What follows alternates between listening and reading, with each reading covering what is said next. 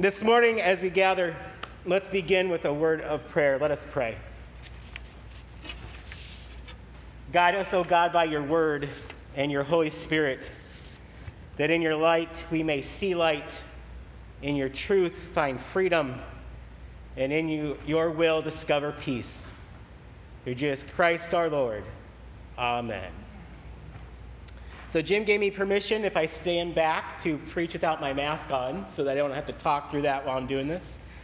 And another couple of things, I came and recorded this service, the same one that'll be online today, and it was so hot in here. We were going to have the windows open this morning, but I think Alan was right. Close the windows because you guys were going to pass out. It was so hot. I had to roll up my sleeves. And if you can see it, see that black and blue mark? You know what that's from? That's a blood draw for an antibody test. So all these things, brave new world that we're living in. The sermon series I've been doing online, I hope, has been in some ways helpful to people as they try and face all the unknowns of what's going on. We've been calling it the bright golden line, Bible verses that really are sort of hopefully things that we can focus on that help us understand how to get through it. So if you guys haven't heard this, and I know a lot of people weren't online, so let me explain. The bright golden line it comes from AA. And in Alcoholics Anonymous, what they talk about with the bright golden line is that if you're driving down the highway at night, and it's dark, and it's foggy, where do you look to make sure you don't ride off the road? The bright golden line, right? The edge of the highway, and you keep your eyes on that to tell you how to go through it. So that's what we've been doing, just Bible passages that are there to help us with a clear message that say what we're supposed to hold on to in the midst of the unknown and all the new stuff we're dealing with. We're going to continue with that in the weeks ahead as we deal with this kind of stuff going on. This morning I'm going to read one from 2 Corinthians. To get a context for this, it's 2 Corinthians 12, verses 9 through 10. And again, you're just going to have to listen to it because most of you don't have pew Bibles. But understand this is the Apostle Paul. He's the one writing this, and he's going to quote almost immediately, and I'll show you the quotes, but he's going to quote God almost immediately.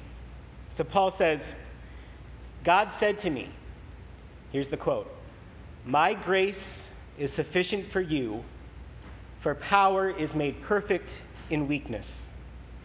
End quote. And then Paul goes on to say, "So I will boast the more gladly of my weaknesses, so that the power of Christ may dwell in me. Therefore I am content with weakness, insult, hardship, persecution, calamity, for the sake of Christ. For whenever I am weak, then I am strong."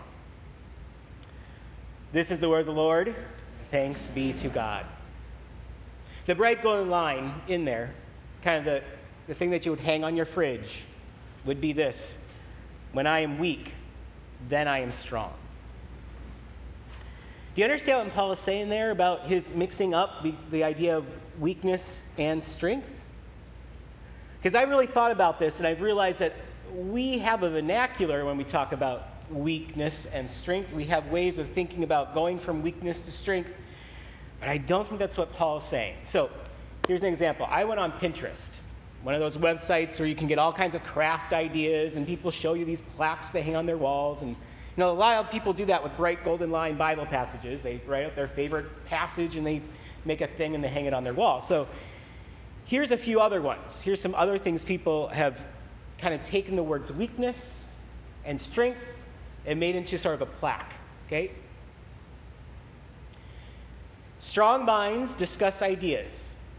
Average minds discuss events. Weak minds discuss people.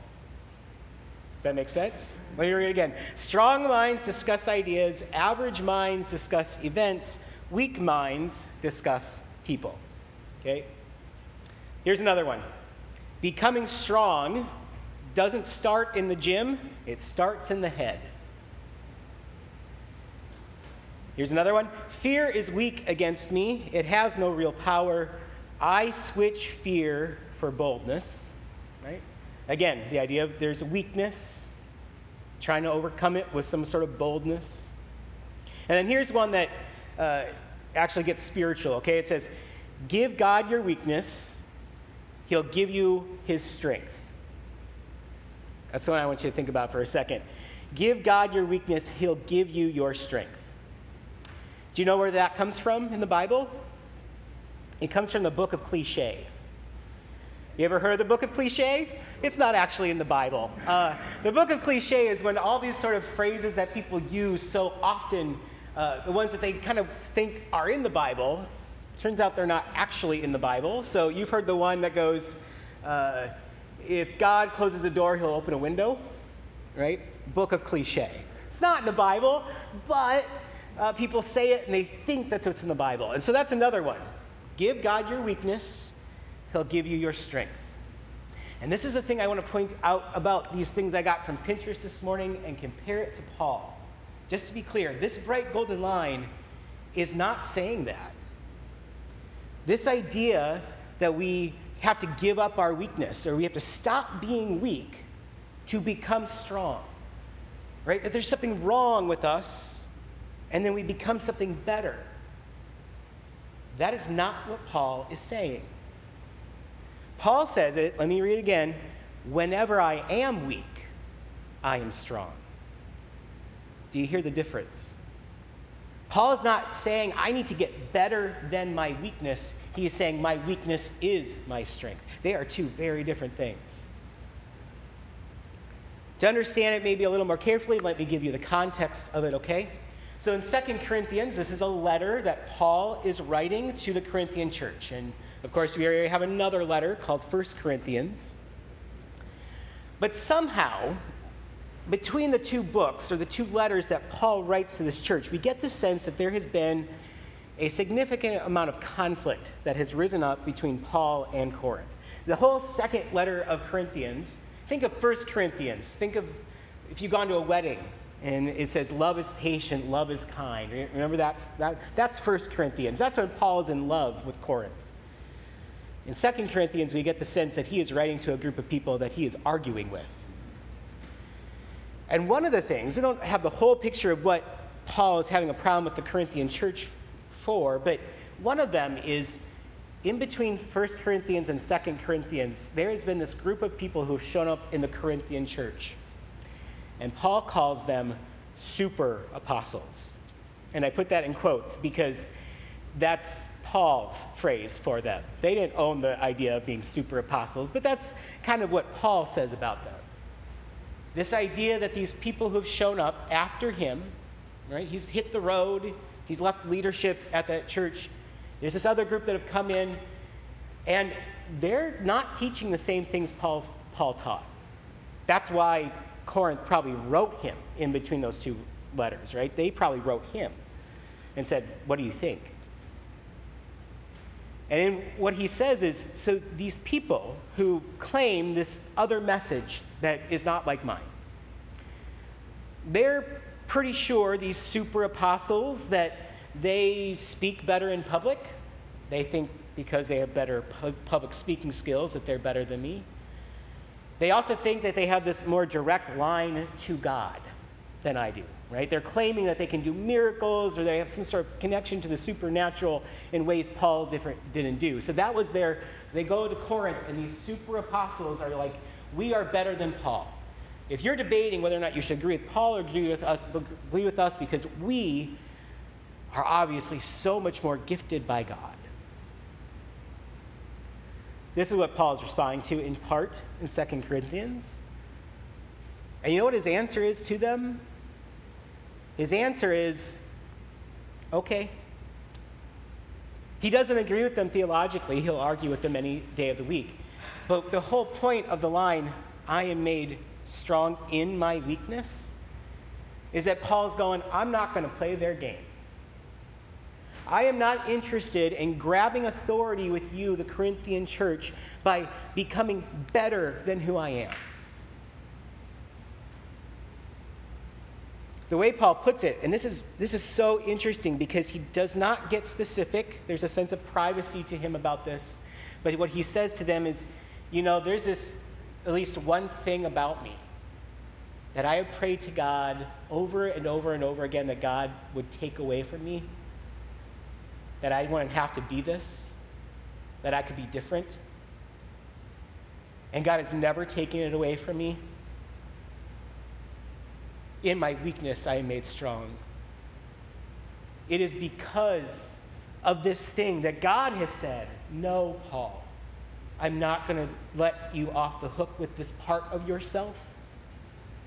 It's in being that, Paul says, that I become who I'm supposed to be in God's eyes. The other part of the bright golden line in this passage is the part where Paul says, I have heard God speak this to me. God has spoken to me these words. My grace is sufficient for you. It's not a message of, Paul, I love you, but you need to change. No, it's, Paul, my grace is sufficient for you. The way that you see yourself, the categories that you're living by, where you say that there is something wrong with you, is exactly the place that I, God, say that there is grace and that I will use those things for my glory. Your weakness is how I will show the world.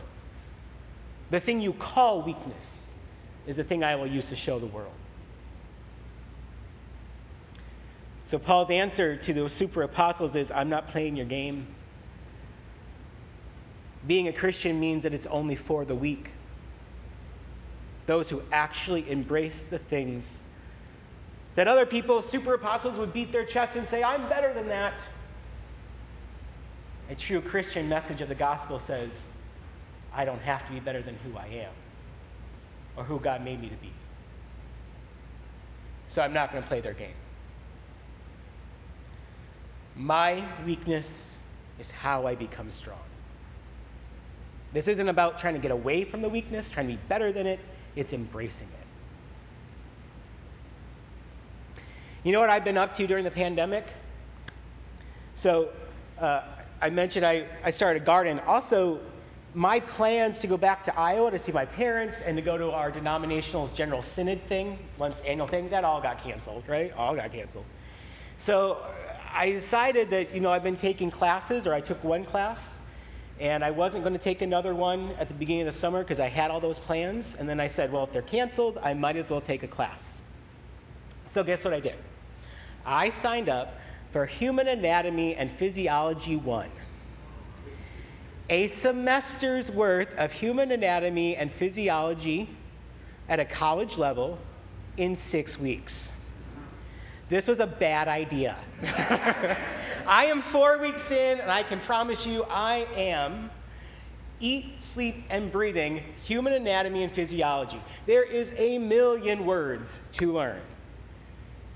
And here's the other thing, that if you're going to get this stuff in your head, what you also learn is there are a bunch of categories, right? It's not just the words you learn, but understanding that scientists in the scientific community have sort of looked at certain things within your body and said, okay, let's start with one big word.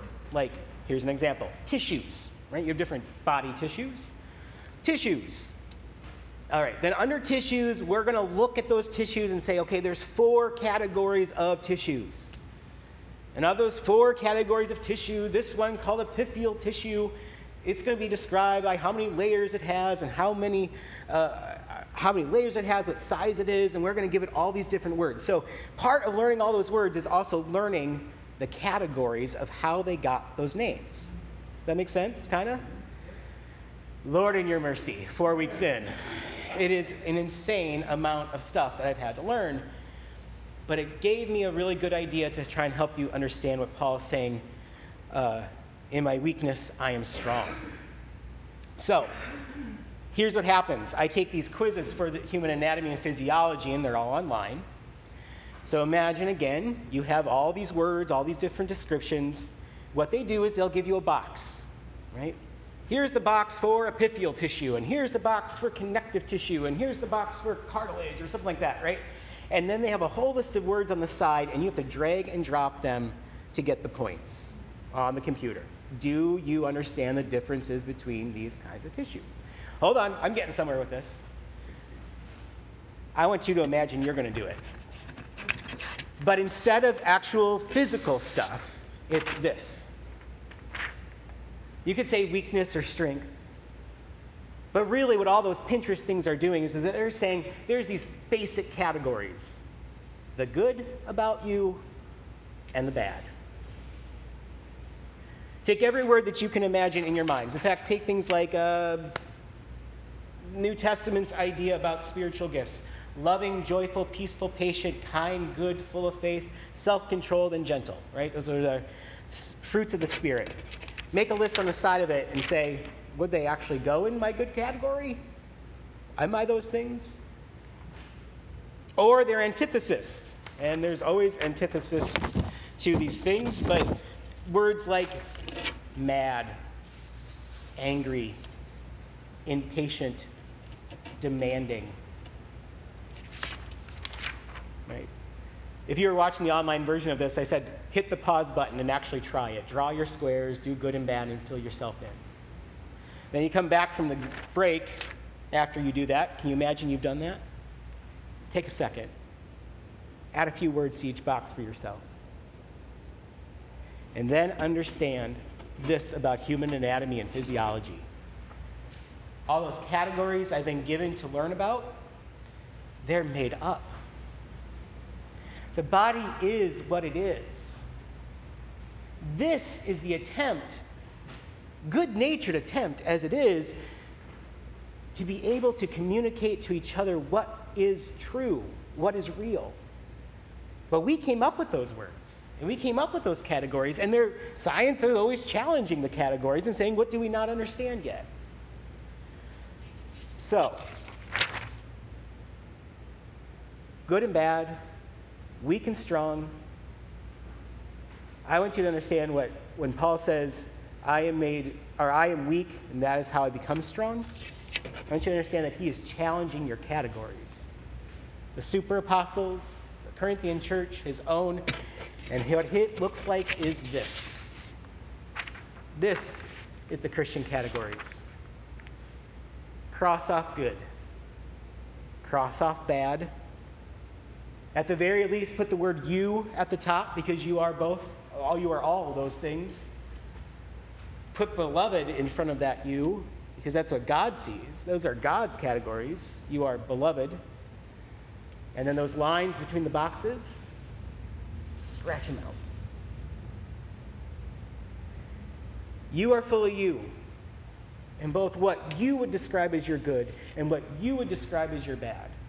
You are still full of you and what you would call your weakness and what you would call your strength. And God says, start looking at the categories the way I look at them, not the ones you created. We are all, in God's eyes, a glorious mess. Created in the image of God, sinful, yes. We can leave it at that kind of good and bad, but God says, I will redeem it all. My grace is sufficient for it, and I'm going to use all of it to my glory. In my weakness, I gain my strength. So, with that idea, what is it that we're trying to live into with this now box of you? And I just made a list, 3 invitations. God inviting us into a different way of thinking about ourselves, our lives, and everyone else's life in our world, okay? Invitation number 1 is the invitation to honesty. All the words that you might be afraid to put in the boxes, including the bad ones, guess what? They are there. They are you. And you don't have to be afraid of them. We wipe out the line because God will use them. There's an invitation to be honest here. There's also an invitation in that honesty then. If you do this, if you're honest, there's also then an invitation to be vulnerable. Like I said, our categories are things that we just create to try and communicate what is. But here's the thing that is. I don't even have to read you something from the Bible or anyone else to prove this. People who are willing to be vulnerable in their lives get to have relationships. People who are not vulnerable in their lives do not. You think that's true? I think it's just an observable fact about human nature. The more you're willing to show people who you really are, both what you call the good and the bad, but is you, the more you get known.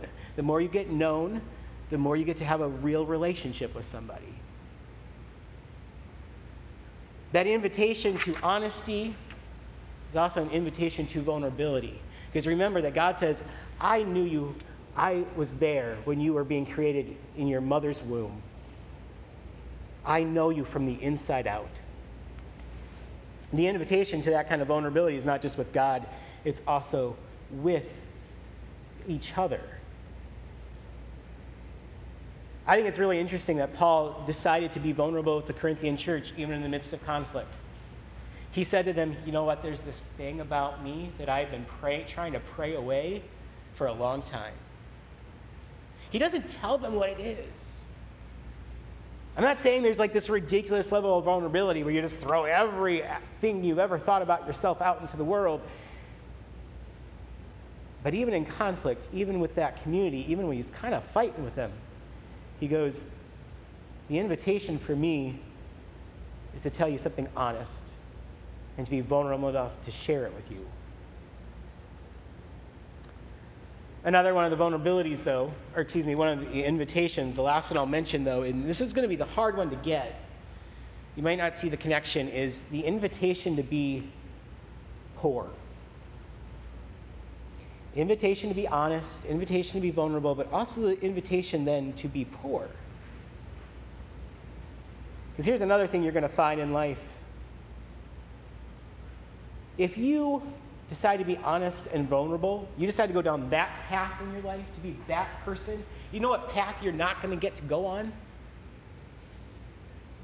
Probably the one that looks like power, money, influence, and success. That's still, by the way, definitions that come from people being good or bad. They're good enough to get there. How many of you ever heard of the philosopher Nietzsche? You've heard of Nietzsche? He doesn't always have the greatest reputation among Christians because he's the guy who said God is dead. Not that it's always fair that we think we know what he said, but here's another quote of his. How typical of Christians. They are weak. They cannot be anything but weak.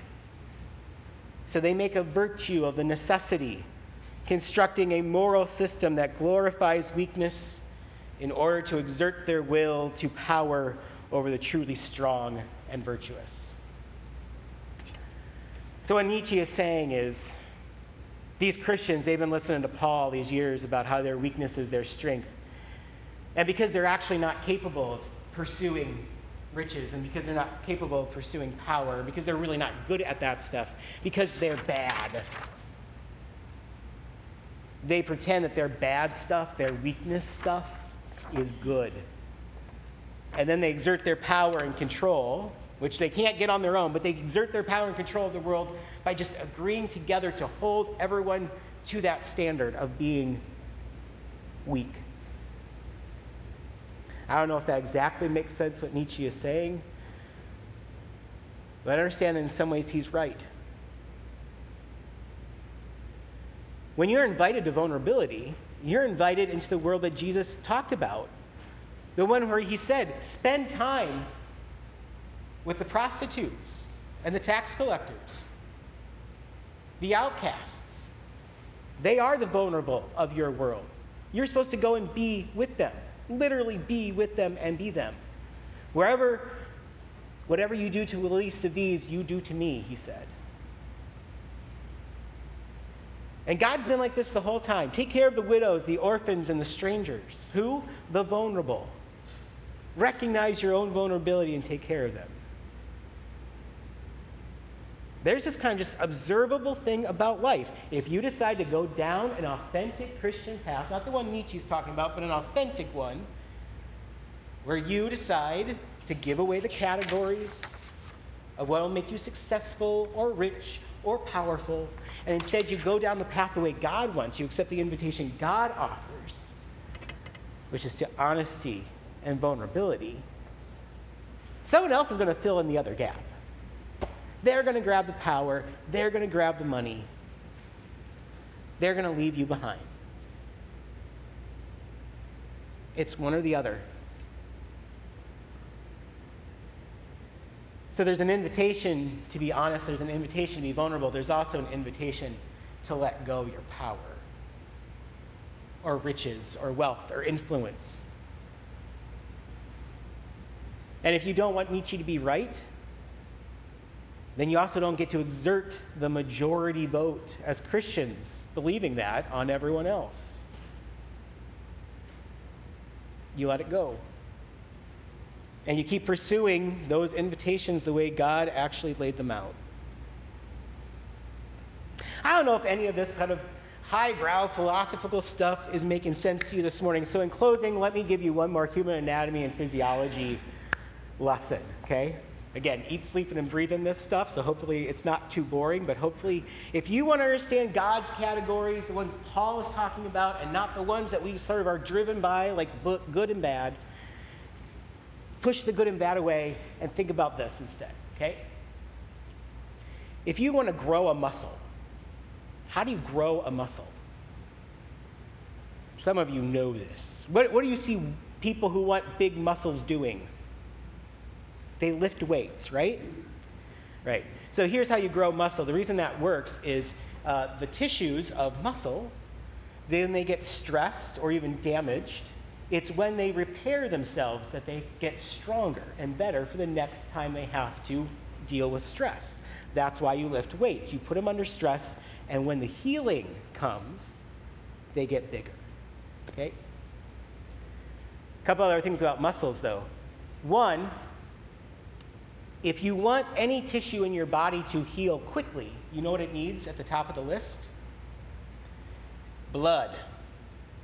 Blood is the way that you get things to heal quickly. So, for example, if you've ever had a back problem, like a herniated disc, disc between your vertebrae, it's a fibrocartilage. Thank you very much. And fibrocartilage does not have a lot of blood going to it. You know why? Because those discs have to take a lot of compression, so you can't put blood vessels inside them. But you know what happens to discs in your back because they don't get a lot of blood coming inside them? They heal really slowly. So if you've ever slipped a disc, you know how long it takes to get better. By comparison, the stomach lining of your stomach, right? The tissue that is inside your stomach, did you realize that it grows really fast? It gets a lot of blood to it. And it has to grow really fast because if you think about it, what's in there all the time? Acid. Yes. Eating away at those cells. So there has to be a lot of blood in there to regrow the cells. Making sense, right? All right, hold on. I'm getting there. It's going to come together. Think of the fruits of the Spirit like muscles you want to grow in your body. Loving, joyful, peaceful, patient, kind and good and full of faith. And think about all those other words like mad or angry or demanding or impatient. And realize those are also muscles in your body. Sometimes you need them. Sometimes you need anger, demand. It all comes down to what the tissue has to do. Is it a tissue that has to be in an environment where there's acid around all the time? Then it needs to grow really fast. Or is it a tissue that's got to be there to just take the pressure of the world, and then it'll grow back slowly. But they're all just muscles, and they all have their place inside your body. The choice is yours. What kind of tissue do you want to regrow? Knowing that sometimes the most important ones for you to actually get through this life are words like loving, joyful, peaceful, patient, kind, good, full of faith. You need them. They don't heal quickly. Words like anger and madness, demand, impatience, They do grow quickly. They've got a lot of blood supply going to them. But you need them. You need them because those are the emotions, those are the feelings, those are the thoughts that, you know what, if some big dangerous thing is coming at you, those are the things that make you jump up and run, either into the fight or away from the fight, right? Anger gets you up and gets you moving. It's like your hip muscle, a big, strong muscle that can get you out of danger. One more thing about muscles, though.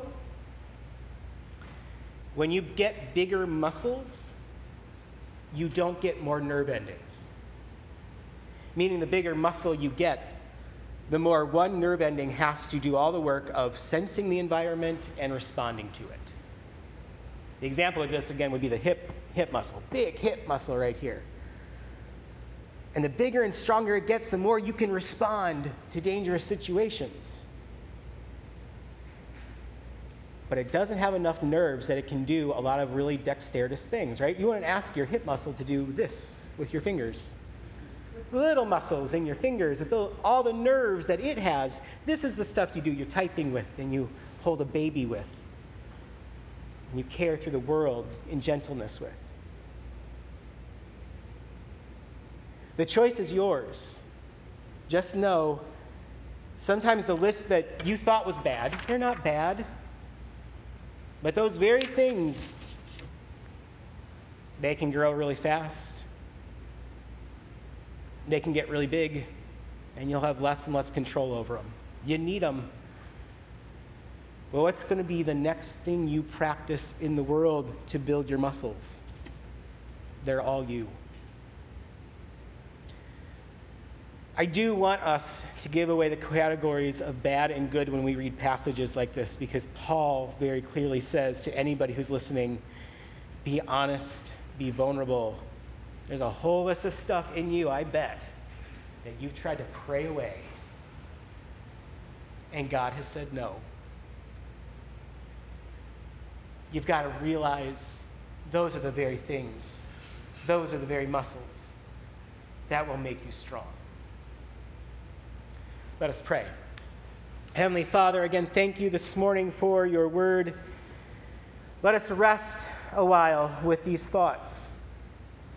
And may you help us once again find answers to everything we are inside us that you call beloved, that you say is covered by your grace, and help instill within us the desire to grow the muscles of the things that help us live the life you want. In Jesus' name we pray. Amen.